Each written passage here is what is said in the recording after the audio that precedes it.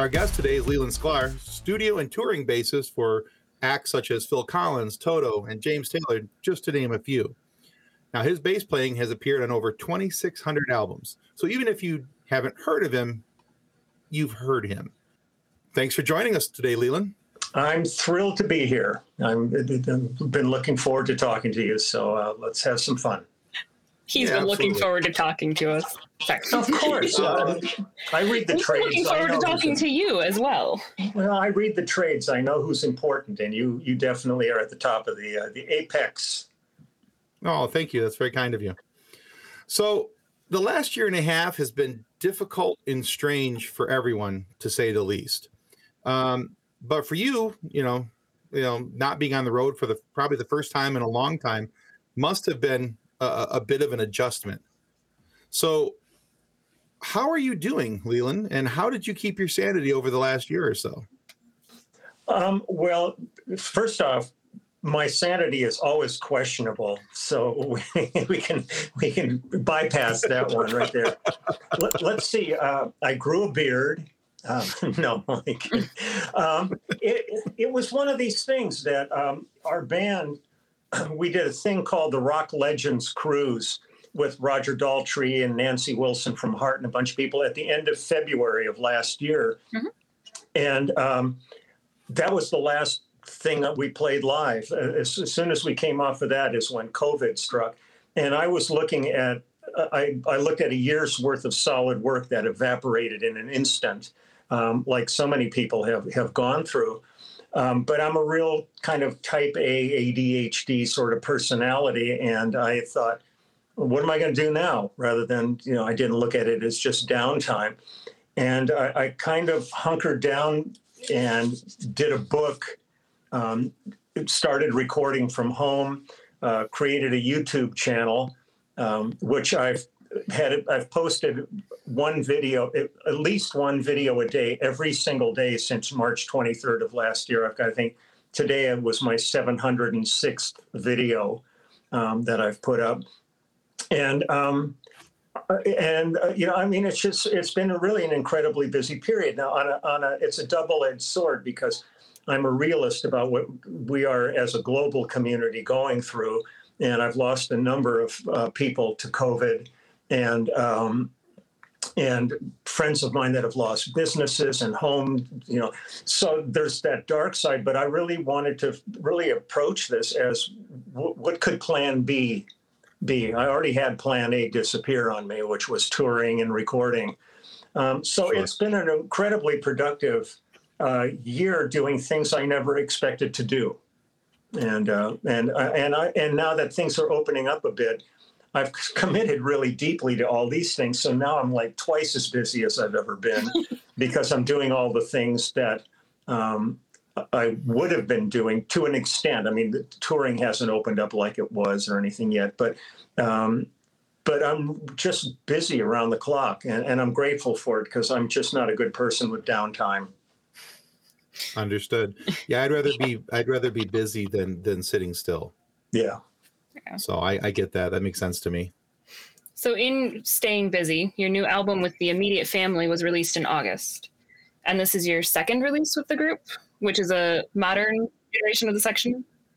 Well, it's not really. The fact that three of us were in the group, the section, back in the 70s, but it's a very, very different group than that.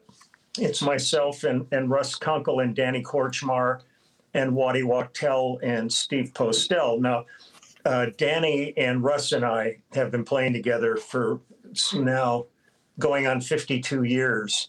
And Waddy joined us a couple of years into that. So he's probably about 49 years into it with us. And Postel is like the kid on the block. He's the new kid. I've been working with him about 15 years. So it's very different because this section was kind of a rock fusion instrumental group.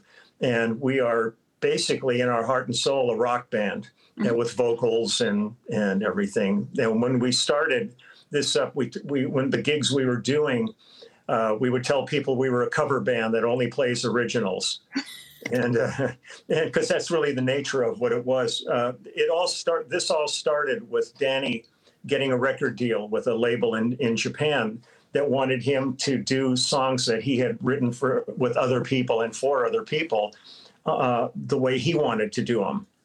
Like Dirty Laundry he did with Don Henley, and All She Wants to Do Is Dance, and Machine Gun Kelly with James Taylor. I mean, so he's been involved. So we did that album for Japan and went over and toured it, and then came back and realized we were just having too much fun. At that point, it was Danny Korchmar and the Immediate Family, which Cooch named the band because he said we were really like his immediate family. And then we signed a deal with Quarto Valley Records here in America, and we finished the album that came out in August. We finished before the pandemic, and it was supposed to be out in November of last year, but it wasn't really worth releasing it because there was nothing you could do to promote it or anything. Everything was locked down. So, Right. So it just came out. We've been releasing EPs throughout the year and doing things like a cappella videos and creating videos throughout this whole period. And now we're finally actually getting to go out in November, and we're going to start touring on the West Coast and East Coast just to kind of launch things. And amongst all that, there's a great documentary movie called The Wrecking Crew that Denny Tedesco made about the studio musicians of the 60s primarily, of which his father was probably one of the greatest guitar players who's ever graced the studio, Tommy Tedesco. And Denny's, they're actually right now in editing a documentary film about our group, which will be out next year. Cool.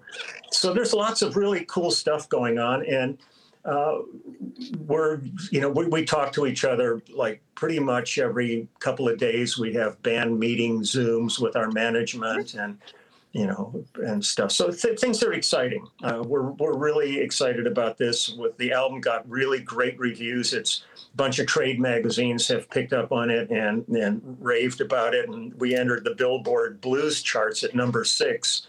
Awesome. Oh, wow. So we're laughing to each other. So we're thinking, oh, maybe when the Grammys come, we'll get nominated for Best New Artist. After 50 plus years in the industry, that would be fantastic, though. Yeah, it would be a pretty goofy thing. So we'll see what happens with it all. With as goofy as the world is right now, I can see that happening. We need goofy. We really do. We really do. If you can inject humor into your life right now, it's the best thing, I think, for everybody. Absolutely agree. Yeah. So, Leland, I'm not a musician, but I pretend to be one because I stayed at a Holiday Inn. Again, you are a musician. Exactly. He's a fantastic steering wheel drummer. Exactly. But I do love listening to music. It's the heart and soul of everything that I do in life. Mm-hmm. So although I don't exactly understand everything on a technical level as to what's happening or why or what else, like I said, I love to listen, and I listen to just about anything I can get my hands on. Mm-hmm. But one of the things I've noticed over the years, because I have several friends who are bass players, is that bass players, including my cousin as well. And my husband. Yeah, your husband. I used to work with a guy who was a bass player. And a few other guys, but they always tend to be the butt of a lot of jokes when it comes to bands and things like that. But I've always seen bass players as the glue that kind of hold a band together and kind of keep the rhythm section going in the proper direction, and affect the timing of the band. So in your opinion, how much control does the bass player really have over a piece of music? Without us, they're nothing. Completely useless failures. My husband's just going to snag that soundbite and use it for the rest of his life. I think a lot of times we end up being sort of the brunt of things because we're generally at the back of the stage, not at the front, unless you're the Beatles or something, Cream or something like that. But for the most part, everybody sort of equated bass players to being like Bill Wyman, that really quiet shadow at the back of the Stones who just, kind of held it together.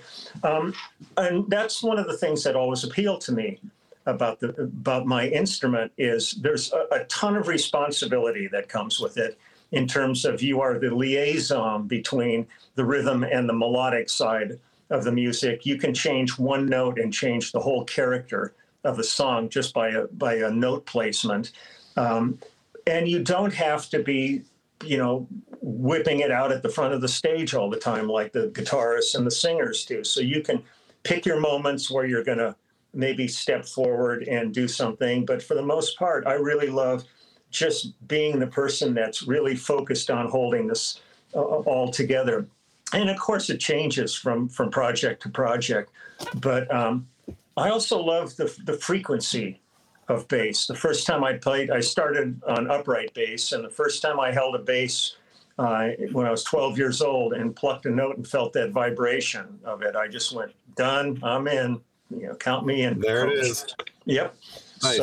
So I love it, but I've been very fortunate in my career that I've worked in almost every genre and with all kinds of different artists and different situations.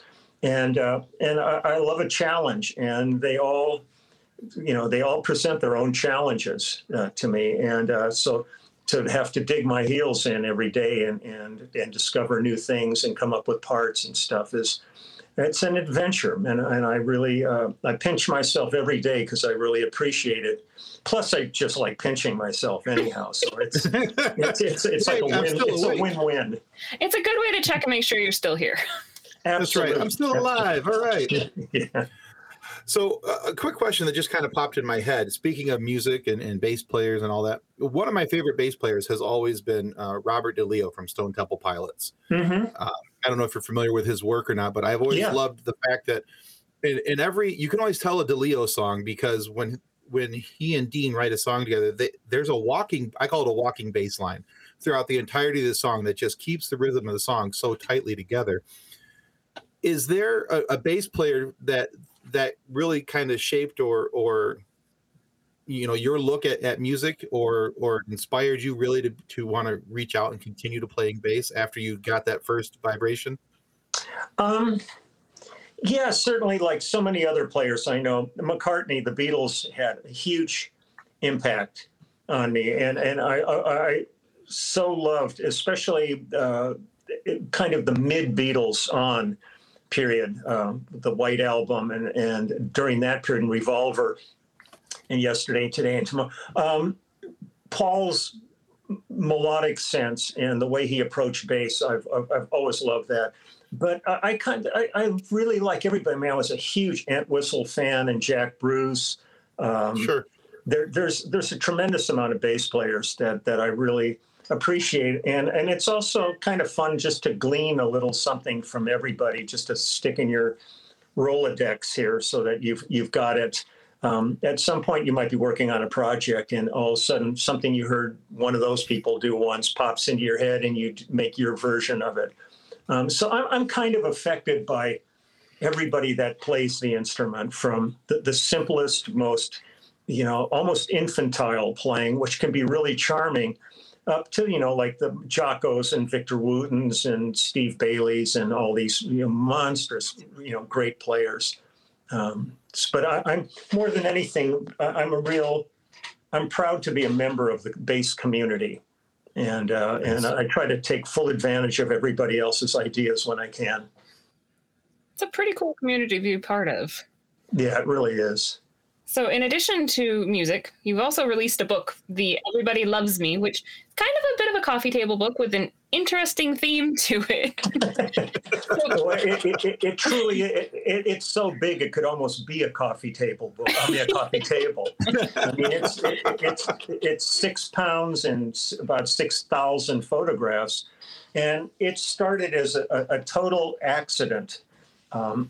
Where in 2004, when I was on tour with Phil Collins on his first final farewell tour, during that 2004 tour, there was talk that Phil was going to retire at the end of the tour. He had it. And we were out, with band and crew. We probably had about 125 people on the road, and we'd all become quite a family. We'd been on the road for a year at that point. And I thought, if he retires, I may never see a ton of these people again because they're from all over the world, and it's the tours that bring us together. So I decided to just take a picture of everybody.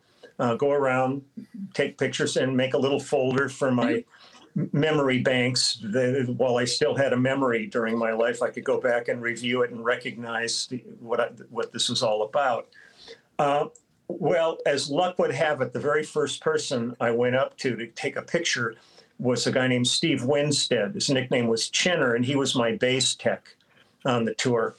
And he was so overqualified because I really didn't need hardly any help on tour. I've toured alone so much that we would joke every day. He'd say, "What do you need?" And I go, "Nothing." Yeah, and then he would go off and do other things. So he's working on his laptop, and I go up to him and I say, "Hey, Chinner, give me a smile." And as he's typing, all I see is, gives me the finger. And I go, "Wow, that's actually pretty good." So I went and I got Phil and Tony Smith, his manager, all the band, all the crew, truck drivers, caterers, everybody, and made my little folder of everybody, having their moment. And I put it away for a couple of years. And then I went on the road for the first tour I did with Toto. And I thought, that was kind of cool on Phil's thing. So I got everybody on that tour to do it. And I got up to about 300 pictures. And it took on a life of its own at that point. I started getting shots everywhere you can imagine with everybody imaginable, both famous winos I would find on the street. I mean, it was all over the place, and it ended up with over 12,000 photographs. And and as luck would have it, I was at a function here where I live in Pasadena, and there was a guy attending it named Richard Tremarchi. His nickname is Blue, but he has a company called Art Alliance. And I told him about all these pictures. And I said, everybody's been bugging me to do a book for years of all, this stuff. And he said, "Let's do it. Let's just do it." And so I put all the pictures on a hard drive and gave it to him. And he spent a couple of weeks kind of going through these 12,000 photographs. And we honed it down to 6,000. And then we would sit in the office and just figured out thematic things, how to assemble it all. Now, to me, it's a book of humanity. There's not like, here's the celebrities, here's the everyday person. There's no names in the book. So a lot of people don't know they're looking at Art Garfunkel or Sean Penn or these people. I'm catching them in moments, but I took every picture practically in the book. And there's certain themes that go through it, but they're very subtle themes. But it's to me, there's a finite amount of ways of giving the finger. But faces are infinite. And the thing I enjoy the most when I'm looking through the book is people's faces when you've empowered them to flip you off. How Charles Barkley flipped me off as compared to Jack Black. And it's different, slightly different gesture, but the faces are totally, unique unto them. And so it's been a ball. It's been a hard slog with this thing, though, because I'm self-published and I've been shipping all the books myself and stuff. And so far, I think I've shipped out about between 3,000 and 3,500 myself. And now I'm looking for other options of getting them out there, distribution places and stuff. But it was really a labor of love. I really enjoyed it. And the book, everybody who's gotten it went nuts over it. They said, "This is the coolest thing we've ever gotten." And just they send me pictures from all over the world of the book sitting in their living room on their coffee tables. And they said, everybody comes in and looks at it, and then they can't put it down. They just want to keep reading and reading. And I can imagine. Very little reading. You don't have to be educated to see a picture of somebody flipping you off, but it's kind of fun. It's kind of fun. I mean, and there's a bunch of people in there, like Charlie Watts. I've got great shots of Charlie in there, and there's so many that are gone now. That it's really, I'm really so grateful that I've kind of immortalized them in this book. So, and then I had to create a website for it. So I was going to have it be lelandsklar.com. And of course, somebody owns that. Then I thought leesklar.com. Somebody owns that. So I just thought, the hell with it. I'm not going to pay somebody for my name. So we came up with LelandSklarsBeard.com. There you go. So the book is there. I've got, we came up with T-shirts with my beard on the front of them. So I've got people all sending me pictures of them wearing shirts with my beard sticking down on it. And plus I was a graphic artist in college all through. So I've got museum quality prints of drawings and paintings available and all this. So I became kind of an entrepreneur through this whole pandemic, something I never thought I would be doing. So that's the Cliff Notes version of a long story, if you can believe that.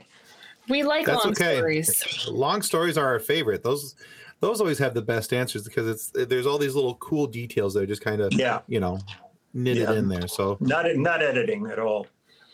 No, we don't worry about the editing. That's somebody else's job. Okay. So,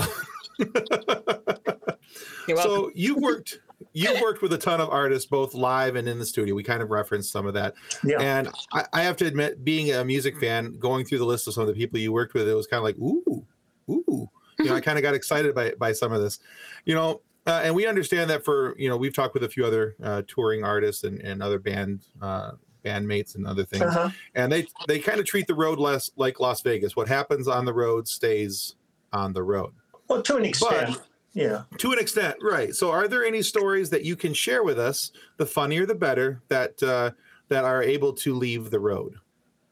Oh, the thing is, the amount of stories that you would say, what happens in Vegas stays in Vegas, are like maybe 3% of what's gone on the road. The road, for the most part, is first off, it's a hard job. From the get-go, you're leaving all the things that are part of your life, your family, your home, driving. I mean, there's so many things that disappear, but the joy of walking out on stage is completely overshadows those feelings at that point. And like most players I know, we always say, look I do all the gigs for free and I get paid to kill 20 hours a day. Kind of thing, because that's really the hardest part. But there's been, all kinds of crazy stuff happens on the road. It runs the whole gamut from really, difficult things like, bus crashes, and we've gone down in planes and things like that, to just kind of some of the silliest adventures you could ever imagine. But most of that stuff really is only meaningful if you were in the moment. Like when you try to describe it. But there were, on my YouTube channel, one of my earlier videos that I did talked about a family that I met in Ireland. I met them actually in Glasgow, Scotland, traveling to Ireland. Mm-hmm. And I developed a bond with this family in 1990. And it was a remarkable experience. This mother and her 3 daughters and her little boy, David, who was like 4 at the time. And we are still in touch. And I got together with them on the last Phil Collins tour when we played in Dublin. And little David showed up, and he's 34 years old now. And they still talk about this encounter that we had, and it's a major part of their lives. So there are things like that are amazing. Or when we did, I toured Brazil with James Taylor after we did the first Rock in Rio festival.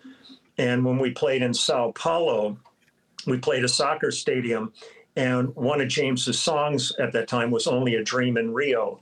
So it had gotten, it wasn't real dark, but it was dusk. It was like a dark dusk at this point. Well, as we started playing the song, the audience were holding up lighters, and they were flicking their lighters on the beat. Well, because this was like a 100,000 seat stadium with delay from the stage, you saw this wave of fire going the whole length of the stadium throughout the song. And we were like almost crying. It was so emotional to watch this happen. Those things, or I'll tell you what, still one of my favorite things is to be on stage with Phil Collins playing In the Air Tonight. Because the anticipation that the audience builds up for that drum fill in it as soon as you say In the Air Tonight and I hear just the drums. Yeah, it's palpable, and as the tension of that song builds and builds and builds, I get goosebumps just talking about it. But every single time we ever did it, as that would hit, and you'd suddenly see all the arms in the audience come up playing the drum fill, and people back in before security being what it is now, a lot of people brought their own drumsticks, so they would be playing air drums and stuff. It's amazing. I mean, there's so many things that touch you. Or like on the 2004 tour, our stage with Phil, there was a ground level of it. Then we had stairs that went up both sides to a second level. And Chester Thompson's drum kit was on one side and Phil's was on the other, on the ground floor. And so the audience was used to seeing Phil always walking around the stage during the course of that song. And then he would get to step up to the drum kit just before the drum fill would hit, and he would do it. Well, on this tour, we did it differently. So you could tell there was kind of an anxiety in the audience because Phil would be singing the song and walking around. Then as the drum fill kind of was nearing, he walked upstairs to this other level. And you could see people going, he's never going to make it. He's never going to make it. Well, like an instant before the drum fill, another drum kit came up out of the floor and he stepped right into it up on the other level and played it. And then the place went completely berserk. So it's just moments like that are really amazing. Or like when I tour with Lyle Lovett and his large band, and you're sitting on stage with like 16 unbelievably great musicians, and it feels like a freight train on stage. It's just cranks along. So.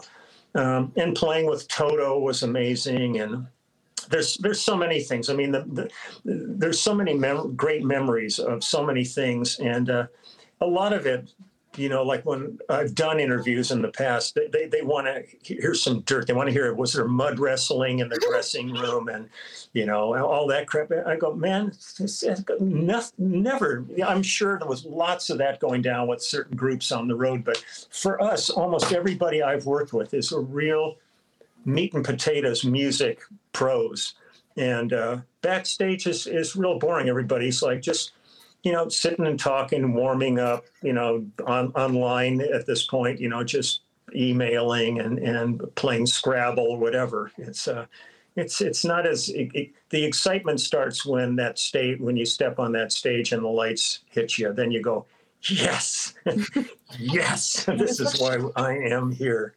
That's such a cool feeling. I miss being on stage. Yeah, it's magic.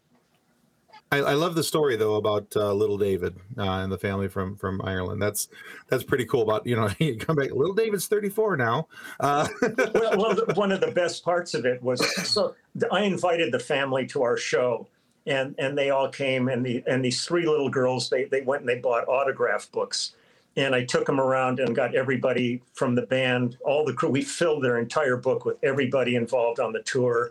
That's cool. But we were sitting after the show in the dressing room, and they're all in there. And the Cheryl, who was our publicist, asked David, she points to Phil. He's just seen the show. And the essence of this whole thing was this little boy thought I was Santa Claus. And that's how this whole thing started. And so Cheryl looks at David and goes, do you know who that is? And points over to Phil. And he goes, yeah, that's Santa's helper. Yeah, nice. We're crying at this point. It's like just unbelievable. But it goes much deeper. And I tell the whole story about this on one of my videos on my YouTube channel. And it's deep. It's deep. That's awesome. Awesome. We'll make sure that people get directed to it in the YouTube channel, because if you're not familiar by now that Leland has a full-on YouTube channel, you need to check it out. There's some really cool videos I've been binge watching. So if you've seen a spike in your numbers, that's why. Both myself and Kathleen's husband, John, have both been doing the same thing. So yeah, we've been having a lot of fun. Yeah, it's amazing. I mean, there's like almost 165,000 people on the channel now. And it's, again, with the pandemic, this started by accident. We had just come off of Phil's Not Dead Yet tour. And I had a couple of people write to me and they go, yeah, we saw you like in Germany or Argentina. A lot of those gigs were stadiums.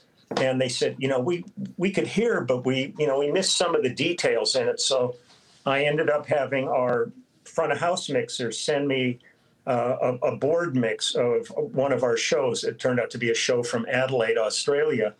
And what I did is I loaded it into my laptop, plugged in a Bose speaker into the headphone jack, and have a bass amp on the floor next to me. And I just mixed it so that I was playing the track from the show through the speaker, but I had the amp a little bit louder than the track so I could play along with each song and show the bass parts.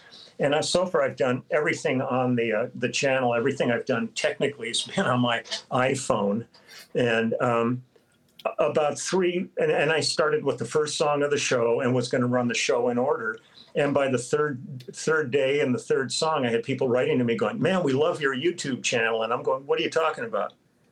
And they go, oh, no, that new YouTube channel you're doing. I said, I have no clue what you're even I was just putting up some videos just to, show some detailed stuff. And somehow it evolved into this. So now I'm like 700 and some videos into it. Today I played songs I did with the Doors.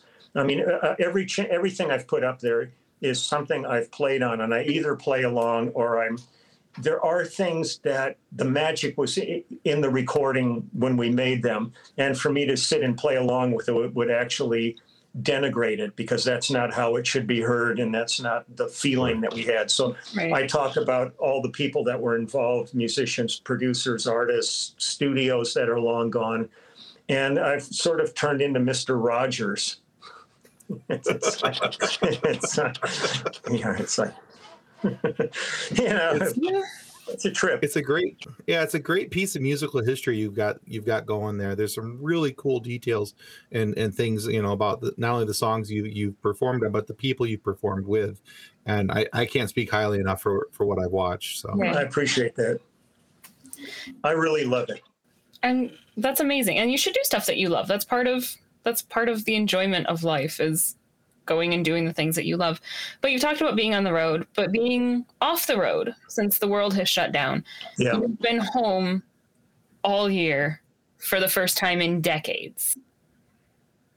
But you've also been married for 50 years. Yeah.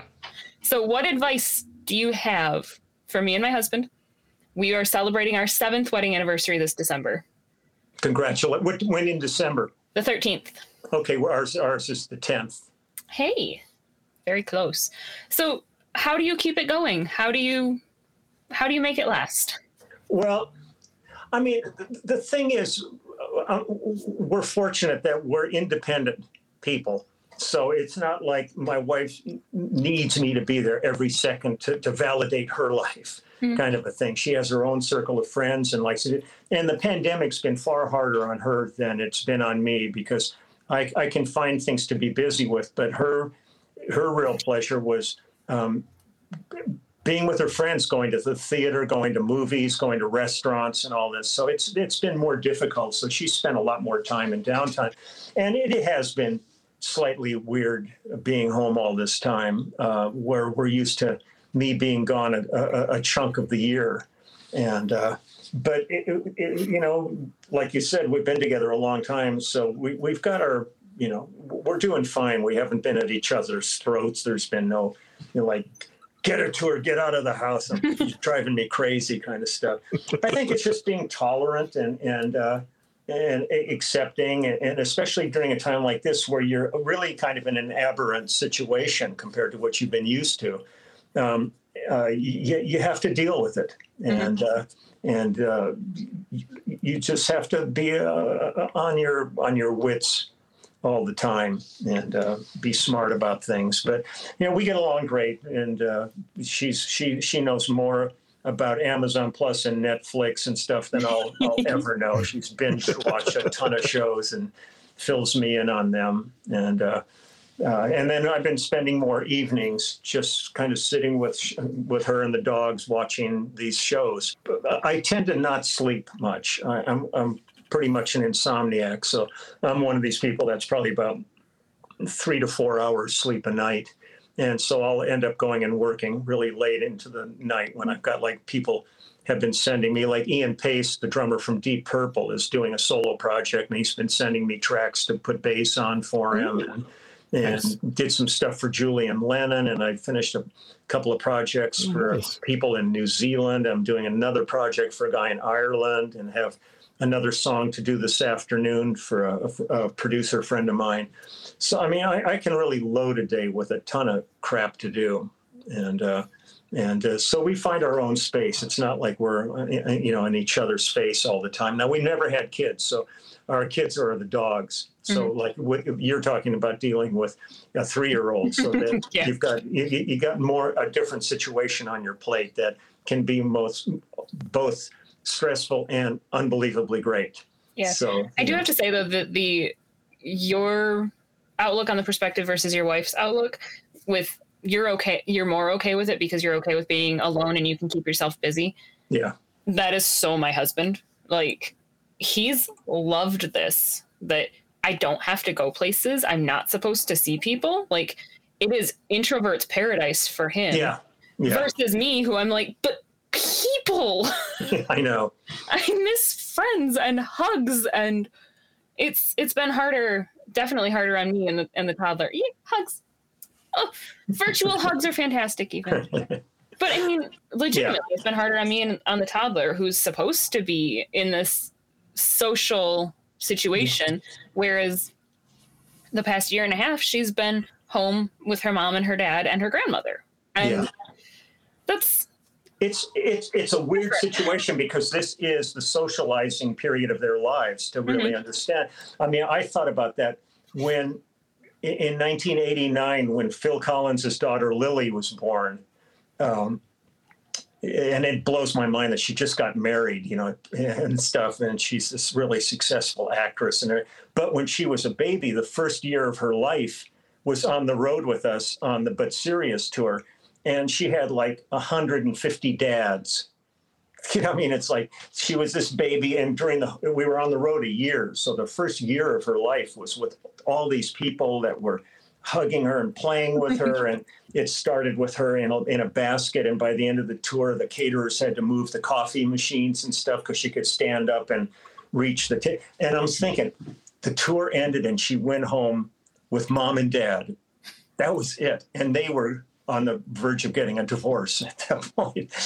So I mean, I thought, Jesus, with the thing that this poor kid must have gone through in terms of like shock at the end of this. But yeah, it's tough. I mean, I can be really busy and I'm really comfortable alone. I can go, like, if my wife goes away, she went and visited her sister in Tucson for a week. And other than having to, I was happy not to talk for a week. Just talk to the dogs and did my stuff around the house and worked. But everybody's treated this different. I know people that have gone into like a profoundly dark, depressive period with this, started drinking, started, going through a lot of misery through this. And other people who are just going, at some point, this will be behind us. It could have been behind us long ago, but that's a whole other thing. And I just want to, I just want to be there when it's all done. So we've been very safe. And the best thing was when our band had our own bubble. And once everybody was vaccinated and we started playing together again and rehearsing and writing and going in the studio. And the thing that's crazy is we've got our new album out now, but during the course of the pandemic, we went in the studio and cut another album, which will be out next year when the documentary film comes out. Yeah. So it hasn't slowed down the creative juices or anything like that by any means. It's just... You've had to be extra creative with your creative juices. Yeah, and everything's just a little bit different. I mean, it's kind of like going through a wormhole into an alternate universe. And we've just tried to make the best of it that we possibly can. And we've really kind of maximized what was available to us. Not so much even just the time, but discovering. We're fortunate to live in a time right now technologically where we can do things like these Zooms and stuff. And the band, all the videos we've done so far this year, they were incredibly well received. But each of us was filming our own segments at home and then sending them to a friend of ours, Mike Perlmutter, who's a really brilliant video editor. And then he was putting the videos all together. So we found a way to make this all work during a period where things were really not working. Yeah. And so it's been a real learning process. And plus, like I said, I had never recorded at home before the pandemic. I had always either been in a studio, or if somebody wanted me to do something for them, I would have them send me files, and then I would call a number of friends of mine who had really great home studios, and I'd say, you doing anything this afternoon? How about if I come over, let's throw bass on, then I'll take you to dinner, kind of thing. And it was our social life. Sure. But all of a sudden, with the advent of COVID, going to somebody else's house and hanging out with them was off the plate. Mm-hmm. And a friend of mine contacted me, and he said some friends of his, they were going to do a cover of Easy Lover, Phil Collins, Philip Bailey. Oh, yeah. And they said, we'd love for you to play on it. And I said, I'd love to, but I can't. I'm not set up to record at home. And Gussie, who was going to be singing it, he had friends at SSL, and they sent me an SSL 2 Plus interface. And I contacted Steve Postel from our band, who's got a studio at home. And he gave me a kind of a peanut gallery tour through GarageBand, showed me how to do it. And I've been doing tons of home recording with that. And the thing that's funny is on one of my video channels, one of my videos on the channel is the Easy Lover thing that we did. And it's over 500,000 views on it. So, I mean, it's nuts. And then I also got into Cameo now. And I've done about 65 Cameo videos for people and been sending those off. And my book is now about to be released as trading card NFTs. So, I mean, I'm looking at a million options of things to do. And I'm not good at, like I said, at sitting around. So I've got, lots of, I'm like the plate spinner on the old Ed Sullivan show. And I've just got all these things in the air, and I'm trying to keep everything spinning and up in the air. Yeah. All right. Well, that's actually a perfect segue into our last question for you. Yeah. Now, with everything that you've done as a musician and everything that you've learned as a working professional, even throughout the time of what Kathleen and I like to call the end times of the last year, what is the one thing, if you could pick one gem, what is one thing that you would tell that kid who's just learning to play, starting a band in their parents' garage to kind of help them on their way? Well, first off, I think the most important thing is have fun, especially if you're starting out. I mean, just enjoy the camaraderie, the community of being with other players. Try to find other players of a similar caliber so that you're all kind of lifting each other. There isn't like one great player and then one terrible player, and it's never going to quite. But I think the community of musicians is a pretty fabulous community. So I would try to find people you like to hang with, number one, and not going to get in arguments with and stuff, but play as much as you possibly can, especially if you're going to be playing out in the garage and stuff. Make sure you're doing it loud enough that the neighbors are going to call the police and have them come and tell you to turn down, because then you know you're doing something right. There you go.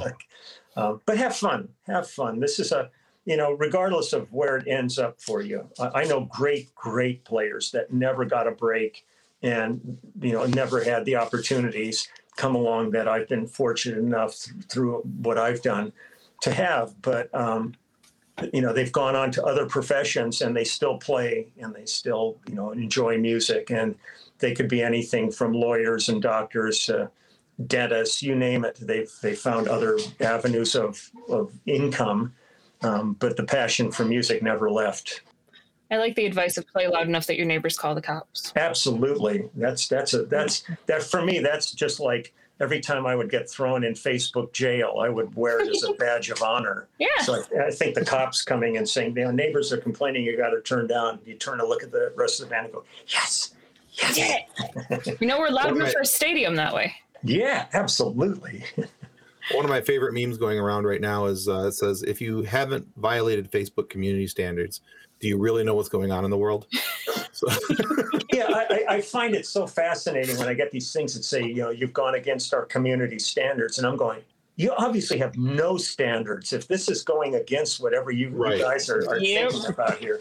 And especially during the past election cycle and all that stuff, I was usually, on an average, kicked off about 150 days a year. I was in Facebook jail. And so I was working it good. Yeah. Oh, goodness. Yeah. All right. Well, Leland, we have had so much fun interviewing you today. So much fun talking to you. We would like to know where we can link for our viewers to find more about you. Obviously, your YouTube channel, because everybody should check out your YouTube channel. But what else you have coming? Well, if they go on YouTube, just pull up my name and it'll direct them to the channel. It's just Leland Sklar. For the book and all that, go to lelandskalarsbeard.com. I would love it. Anybody who's listening, go to, also on YouTube, go to the Immediate Family site and subscribe. Hit subscribe, don't cost nothing. And we're building brand with that. We have a website, the Immediate Family Band, and we're opening up now with swag and all that. On every one of my videos, there's a link to my website and also to a thing called Flat 5, which is where my clubhouse is. And twice, if they join the clubhouse, twice a month, I do about a 2 to 2.5 hour live stream. Cool. This Wednesday is that. And then once a month, I do one-on-one Skype and FaceTimes with people. Do about 22 people in that day, one after another. It's all individual. And on both of on that site, also in the clubhouse, there's a gift shop, and there's T-shirts and hoodies and mugs and pictures and stuff. So it's a full service kind of a situation. And then, or anything else, just, Google me up and I'll show up like gum on your shoe, Perfect. All right. We'll make sure that we place those down in the episode description so everybody has a chance to check out all your other works and everything else. Great. I appreciate it. Yeah, no problem. Absolutely. And we just want to remind everybody, subscribing is the single most important thing you can do for our show to make sure that we continue to get guests like Leland Sklar here to come and have these great conversations.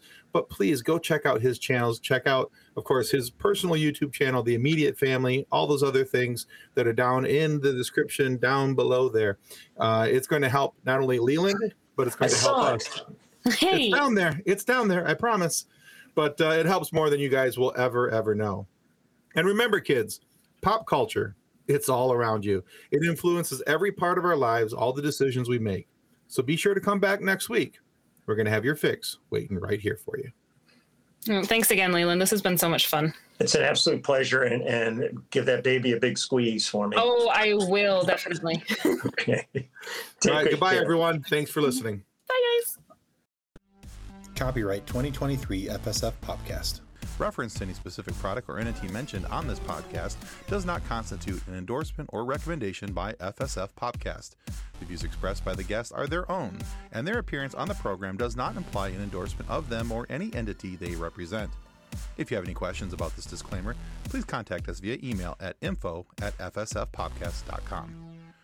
Original music by Jordan Michaels.